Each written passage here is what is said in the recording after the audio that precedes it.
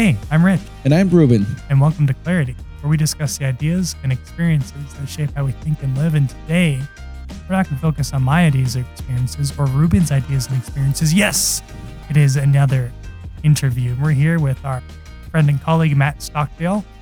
Morning. How are you guys doing?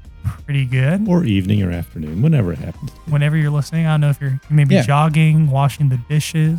Right now we're in this beautiful afternoon in Lake Juneau-Alaska. It's a Carolina Ken meeting, and just wanted to have a really wonderful conversation with Matt. There's a lot that we can talk about, right, Rich? For sure.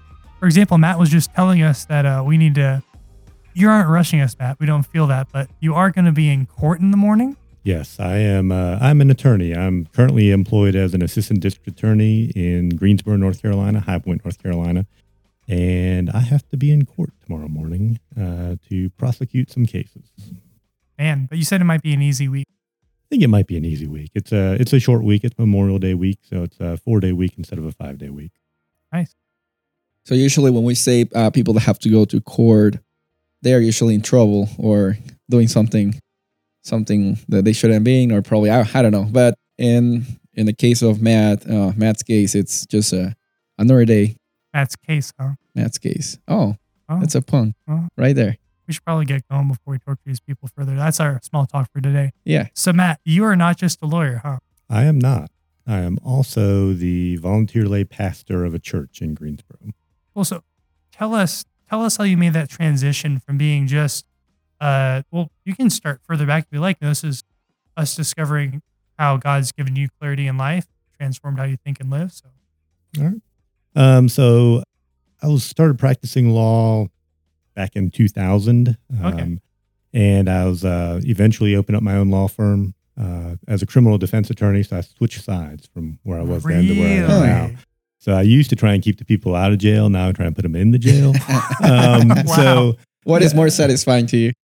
It's hard to say. I mean, quality of life being a DA is better because it's a Monday through Friday, 8 to 5 job. But the income level of being a criminal defense attorney was certainly better than it is being a state employee. So both have good sides and bad sides. But so had my own law firm and fairly successful law firm. I don't want to toot my own horn too much, but I was 6-figure income. Wow. Driving nice cars, taking nice vacations. But, I felt the Holy Spirit tugging me. I felt him telling me that he wanted me to start a church, to plant a church. And I fought it for a while. I said that, I don't have time. I was working 70, 80 hours a week and just don't have the time to do anything in addition to that. So you were pretty much a pastor with the working hours. Yes, I was had 2 full-time jobs. Like 3 pastors regarding the pay. That is true. But the Holy Spirit didn't give up. So eventually I gave in. I shut my law firm down. Wow. Took a job as a DA, about a 50% pay cut from where I was. My wife, God bless her, she supported me. We are still driving the same cars now that we were driving 7 years ago. Wow. Because we don't have the money that we used to have. So when I did that I told the Lord, I said, okay, now I'm only working Monday through Friday, 8 to 5, 40 hours. I still got another 30 or 40 in me that I'm used to working. So we planted a church. Wow. Praise the Lord. Yep. So God called you to plant this church. Yes. And so tell us a little bit about the Triad Adventist Fellowship and how it's different or distinct, what it does in the community that previous Adventist churches weren't doing. So the Piedmont Triad area of North Carolina, which is Greensboro, Winston-Salem, High Point, there's approximately 1.6 million people in the Triad. Wow. So it's a larger area, but all of the Adventist churches in the area were all the same. Very traditional, contemporary, traditional music, organ, hymnal. None of them really played into a non-traditional vibe. And the Triad area also has 16 colleges and universities. So there's a lot of young people in the area, and none of the churches were really doing a very good job at reaching young people. So when we planted Triad Adventist Fellowship, we call it TAF for short.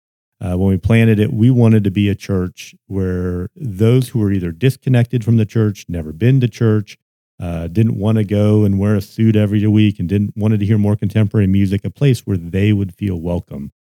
So we are a non-traditional church. We have contemporary music. We have drums, guitars, keyboards, whatever. We have breakfast and lunch every single week. You come as you are. Every week we'll have somebody wearing a suit and somebody wearing shorts. I preach generally in jeans. Well, I was going to say I haven't been struck by lightning, but I have been stung by a wasp.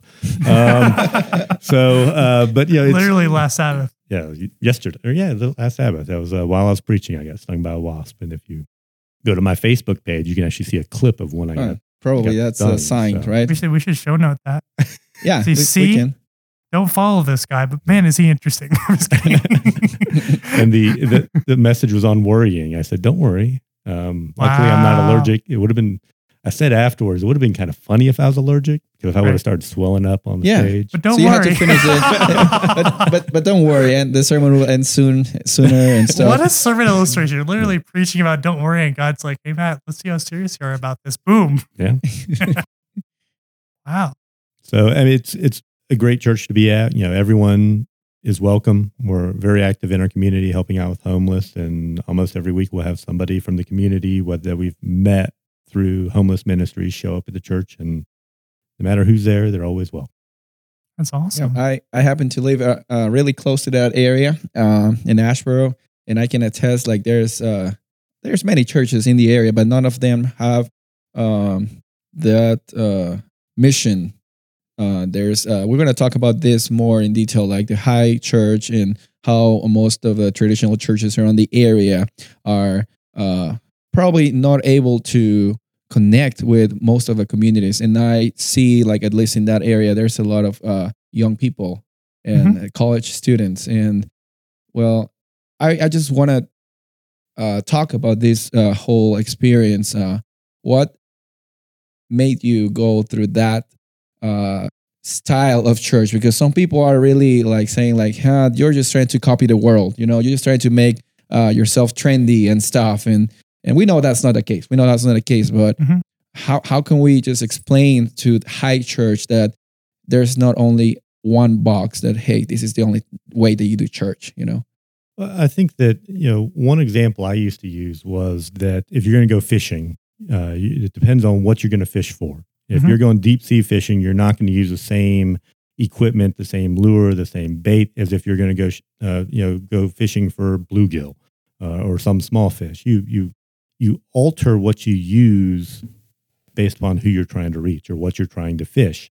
So we had a goal that we wanted to reach people who were who wouldn't necessarily be comfortable in a more traditional setting. So if you want to reach people who may not like that setting, you have to do something a little bit different. And for me personally, it's been a progression. I didn't grow up Adventist. I grew up in Church of Christ, which is all a cappella music. And as somebody who has no musical ability and can't carry a tune, it's rough to grow up in a church where you can't do any of that. Where you can't use musical instruments to kind of cover the fact that you can't sing. But that's how I was raised. But I was eventually, when I was in law school, I actually met my wife in law school, and that I know of, she was the very first Adventist I ever met. Never even heard the term Seventh-day Adventist before that.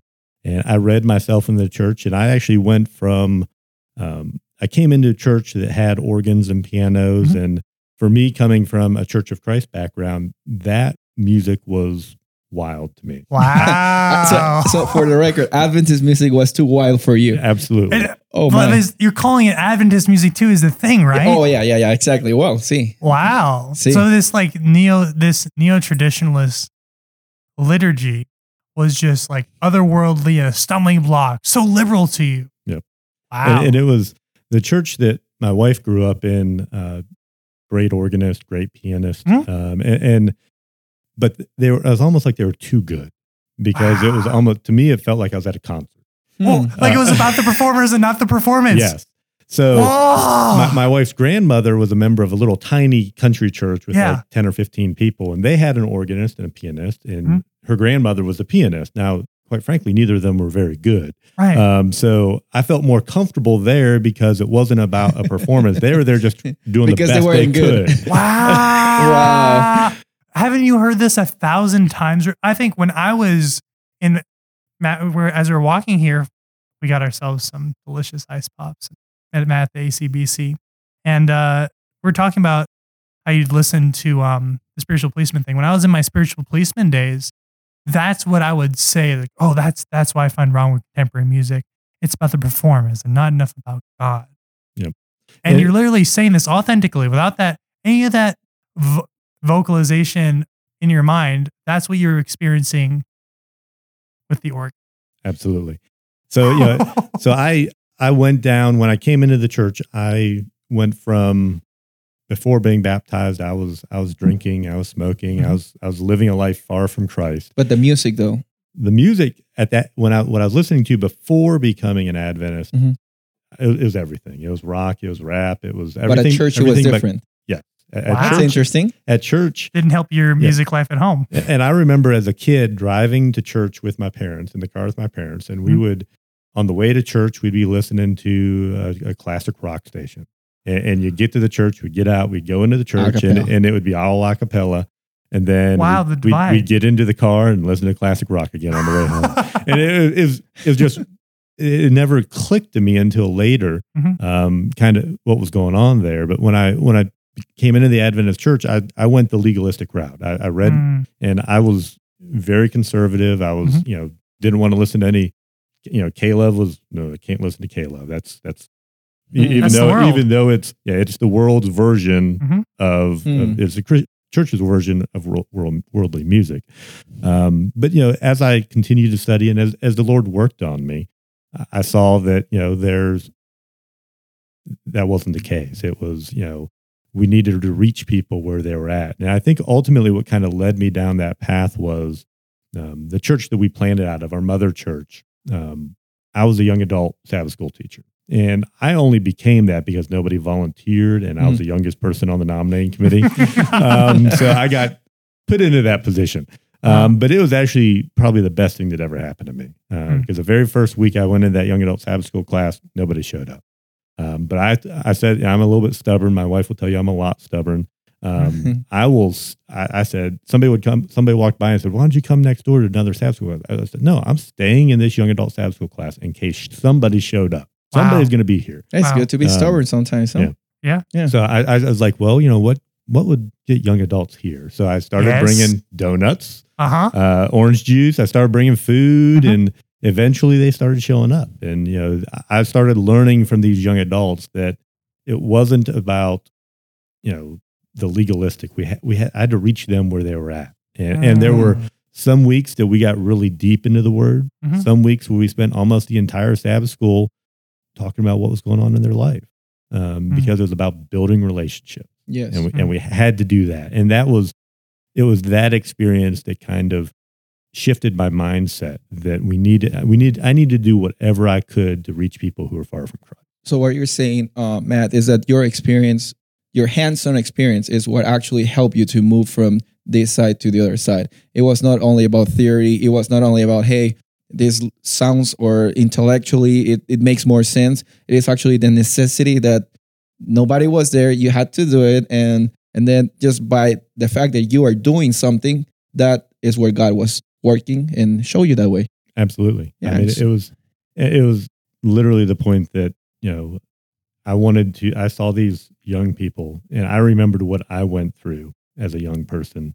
And there wasn't really anybody there trying to reach out to me. I was an adult when I came back into a church, and I wanted to make sure that they didn't go through their same route. And I remember my wife talking about that. She was raised an Adventist, and she would look around on Facebook and social media and in the church, and everyone that she went to church school with was gone. None of them were in the church anymore. And I started getting into the theory of it too. I started looking at all the studies, and everyone assumed that when these young adults, they would leave the church, but when they had kids, they would come back. Yes. But all the studies started to show, wait a minute, they're not coming back anymore. Yeah. And we can't wait for them to come back. We had to keep them from leaving in the first place. That driver's license to wedding license, hiatus is no longer. Yes. I mean, first of all, a lot less people are getting married. They're just Yes. continuing. That's a trend. Just, well, this is my life partner. And there's nothing wrong or good inherently from that. But at the same time, it used to be a good excuse for taking your kids back to church, but that is not the case. Like it's no longer the case no more. Wow. Yeah. And you can also, even look at a lot of maybe a reason why they don't come back is, it used to be you bring your kids back so they'd be in church. Well, I mean, you can do all that online nowadays. Yeah. Yeah. I mean, my church is online. So, I remember when we started live streaming, people were worried, well, is our attendance going to start going down? And I was like, I hope not, but I don't really care. If would I rather have them watch my service online and not come to church, or not come to church and not watch my service online? Yeah. I would rather have them hear the word of God, even if it's not in my physical location, because it's not about the statistics. And that's maybe, I've said this in other areas, and sometimes I think I get myself in trouble, that the metrics used by the Adventist Church I don't really like. They look at tithe dollars and attendance. What are your metrics for what works? Well, I think there needs to be an addition of a metric of church planning, because there may be there are pastors out there that don't like church planning, because if they plant another church, yes, what happens? They lose tithe, they lose membership. Yes. And some of the most active leaders. Strong leadership. Yeah, that was my thing. You were an elder, weren't you? I was an elder of the church, yes. And then they lose you. And planted. Yep. They lost you. They lost you. Yep. And they, the church that we planted out of, when we left and planted, their average attendance was probably around 200. Their average attendance now is probably around 220, and my church's average attendance is about 180. Praise the Lord. So, wow. God's math doesn't work the way man's math does. Amen. And so they're back. Their numbers are higher than they were when we left, and now we're reaching more people that weren't being reached before. So, but the metrics used it doesn't make sense for a pastor to plan a church based on the current metrics. So I'd like to see an area and a metric of church planning to encourage that. But also, it's sometimes you look at church membership, and a lot of churches, their attendance is about half of what their membership is. Yeah. At TAF, our attendance is actually higher than our membership. Praise the Lord. And ideally, that's the way it should be in every church. Yeah, that's ideal. Yeah, but a lot of but a lot of churches don't want to drop members who may not have been at a church for a decade, because we want to be a certain size church within the denomination, and that makes us look better if we have so many members. Yes. So the metrics need to get away from things like that, more about, what are we doing in the community? Does the community even know who we are? The saying has gone around that if our church ceased to exist, would the community even know we were gone? And I want my church to be felt, that if we're not there, the community is like, wait a minute, we want you to come back. Yeah. Or how long will it take for them to realize that we were gone? Yeah. So it's the metrics are what are you doing in your community? Just how many people are you introducing to Christ? I've also I get myself in trouble quite a bit. I've also got myself in trouble talking about our first and foremost thing isn't to make Seventh-day Adventists, is to make Christ followers. Okay. And then my hope and desire is that as they become a Christ follower and as they study, they will then become an Adventist when they see the truth. But my number one goal isn't to make somebody a Seventh-day Adventist. It's, can I make them into a Christ follower? Yeah. Wow. So if I hear you correctly, if we focus too much on Adventist, we will sully what it means to be an Adventist. If we help people follow Jesus, do you think they'll follow him into Adventism? If they continue to study, I think they will. But if they don't, at least they're a Christ follower. Exactly. And not every, they won't. Heaven isn't an Adventist home. There will be non-Adventists in heaven.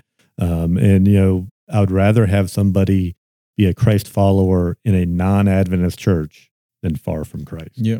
Wow. And about the metrics that you mentioned, I also feel that we are pushing more into things that we can see with our eyes or count with our fingers. When it comes to attendance, we can count that with numbers. When it comes to money, we can count the money. But when it comes to engagement and experiences, sometimes we cannot measure that, at least not in a efficient, quote unquote, efficient way. Yep. But I feel that that's what Jesus is calling us to do. And that is a big, big, big thing. Yeah. And I don't think you'll get in trouble nowadays. And there's a lot of people that are actually pushing that. And that's totally biblical, I mean, it's Christ's method. Yeah. He met people where they were at. Mm-hmm. He didn't wait for them to come to him. He went to where people were at. He met their need. He ministered to them. And then only then did he say, follow me. That's Ellen White talked about Christ's method alone. Mm-hmm. We need to actually follow that and actually do what she said and what she got from what Jesus' life is, and go meet people where they're at and meet their needs. Yeah. It's one of the reasons why we focus on the homeless and the hungry was that there was probably about 4 or 5 years ago, there was a study that came out that put the Piedmont Triad area as the number one in the nation for food insecurity. And, I would have thought, maybe in the state. It's number one in the nation. I mean, you think about Chicago, LA, New York, Oakland. All those areas. Greensboro, High Point, Winston-Salem was number one in the nation for food insecurity. And I was like, how in the world can we do that? How can we see those statistics and not do something about it? So that was our number one thing that we started tackling. We feed the homeless in a downtown park every Friday morning. Once a month, we go to another city. We go to a homeless shelter and provide a meal. We do food boxes quarterly that we actually go to the same people over and over again. So we build a relationship with them. Sometimes you'll do a Thanksgiving food box. Right. And so you'll get a name somewhere and you just drop it off, and maybe you'll throw a Steps to Christ in with it, or you'll throw something in there. But you have no relationship. So it's like they're thankful for the food, but it's just food. Yeah. But when you visit the same people over and over again, and it's not just once a year, you're building a relationship. And that is the type of thing. We don't give them this food and say, well, if you're thankful, you'll come to my church next week. We give it to them, and we'll include a Steps to Christ. We'll include something in it. But there's no strings attached. And then, a couple months later, we'll go to the same people and give them something, and we'll get to learn who their family is, know their kids' names. Christmas time, we'll often get presents for the kids because we actually know who the kids are and their sizes, and we'll, actually, again, build that relationship. And that is what will eventually have them think, if I want to go to a church, that's the type of church I want to go to. Yeah. Because they didn't come here to get something from me. Yeah. They came just because I needed help. And there's a big difference between running a program like community service event that you just give food and that's it. And we're doing something good. And a ministry, something that you're doing consistently. And I've seen many cases in many churches. They don't want to have food pantries or those things because what if those people never come to church? And he said, that's not for us that is not our job for them to come or not to come. That's the Holy Spirit working in them. We do this because we love people as Jesus loved people.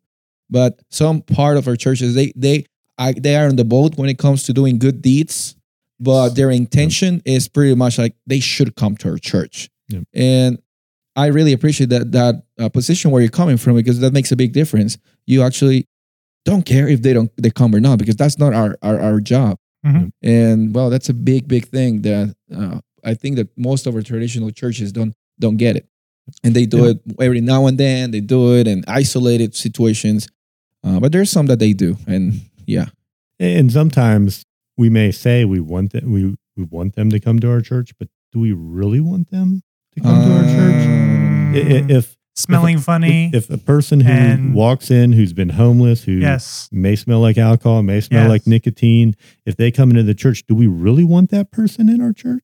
Wow. That's a good question. Will they really feel comfortable in the church? Mm-hmm. We had a young lady who's a single mom show up in the summertime at our church wearing a sundress, and she had a very prominent tattoo, almost a full sleeve, but it was a very prominent tattoo on her shoulder. And she was a young adult, single mother, and I kind of rallied some of our young adults and said, "There, go meet her, go make her feel welcome." And afterwards, we talked to her and had, she stayed for lunch because we have lunch every week, and got to know her. And she told us that the week before she had been to another area church wearing almost another Seventh-day Adventist? Another Seventh-day Adventist church. Okay. Wearing a sundress, and a person came up to her and told her that she needed to put a sweater on and cover up her tattoos because it wasn't appropriate to show those in the church. And she said that she picked up her kid, turned around, and walked right back out of the church. Wow. Didn't stay for church. And when she told us that we were the last option. Wow. And praise God that you were the last option. Wow. So, I mean, will those people really feel comfortable? Do we really want them there? We may say, some churches say, well, everyone's welcome in our church. Well, are they? Yeah. Really? Yeah. And that's something that, I think we have to ask ourselves. And, even in my church, there may be some people that when somebody comes in, they might not feel completely comfortable with that person there. But, we should, because anyone and everyone who came to Jesus felt comfortable. They never felt judged by Jesus. And that's the model we should try and live up to. So even what you're saying now is that there's some church members that are still even there in your church, not feeling it. And that is also a word of caution of all of us. We need always to be intentional, because it's really easy to be judgmental. I mean, it just takes a moment and you just start judging people. Yeah. And that's our human nature. Making a church progressive isn't all you need to do? I mean, I don't think you are. Yeah. And I appreciate that, because I hear you saying that God called you to plant this church. This progressive church was what you were seeing the community needed. Yep. But you're not saying every church should have the stage and the drums and how you're doing it. This is just how you're fishing for those who weren't being caught. Yep. And that the community, as we're wrapping up here, because you have to go to court, could you wrap up for us? What are the essentials to growing church? The essentials, I would say, to growing a church it has to do with making people feel welcome and building relationships. We oftentimes we will focus on the 1 hour or 2 hours or however long that church service is, but there are 168 hours in a week. We focus on one. What about the other 167? We've got to be focused on more than just what happens on Saturday morning at church. We've got to be building relationships. We got to be, being able to interact with each other. And it's all about, to me, it's all about the relationship. If you don't have a relationship with somebody, then you can't expect them to come to your church. It's, I can go knock on 100 doors and hand them an invitation to my church. Probably maybe one will show up. But if I go to the people that I know personally, that have a relationship with me, that know who I am, and I invite them to church, I have a lot better chance of getting those people to come to church, because they know who I am, and they know, they're not going to feel uncomfortable walking in because they know somebody there. Even as an Adventist, when I'm traveling and I go to an Adventist church that I've never been to before, it's still a little uneasy to walk into a church when you don't know anybody there. I think of somebody trying to walk up to my church, when they walk in, do they feel comfortable? Do they feel welcome? They often say that within 15 seconds of entering the door, they know whether they'll ever come back. Yeah. So the greeters, it's not just, here's your bulletin, have a good day, happy Sabbath, and get away so I can hand it to the next person. Happy what? Happy Sabbath. What's a Sabbath? It's about, we have our greeters to where when somebody comes in, if they don't know who they are, they say, I'm not sure we've met. This is your first time here? I'm not sure we've met. And sometimes they'll be like, no, we've been here before. It's like, oh, well, welcome back.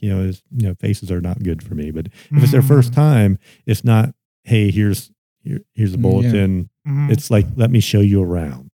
So they will actually give a person a tour, and somebody else will kind of fill in behind them. So it's not just, I'm the greeter for the day.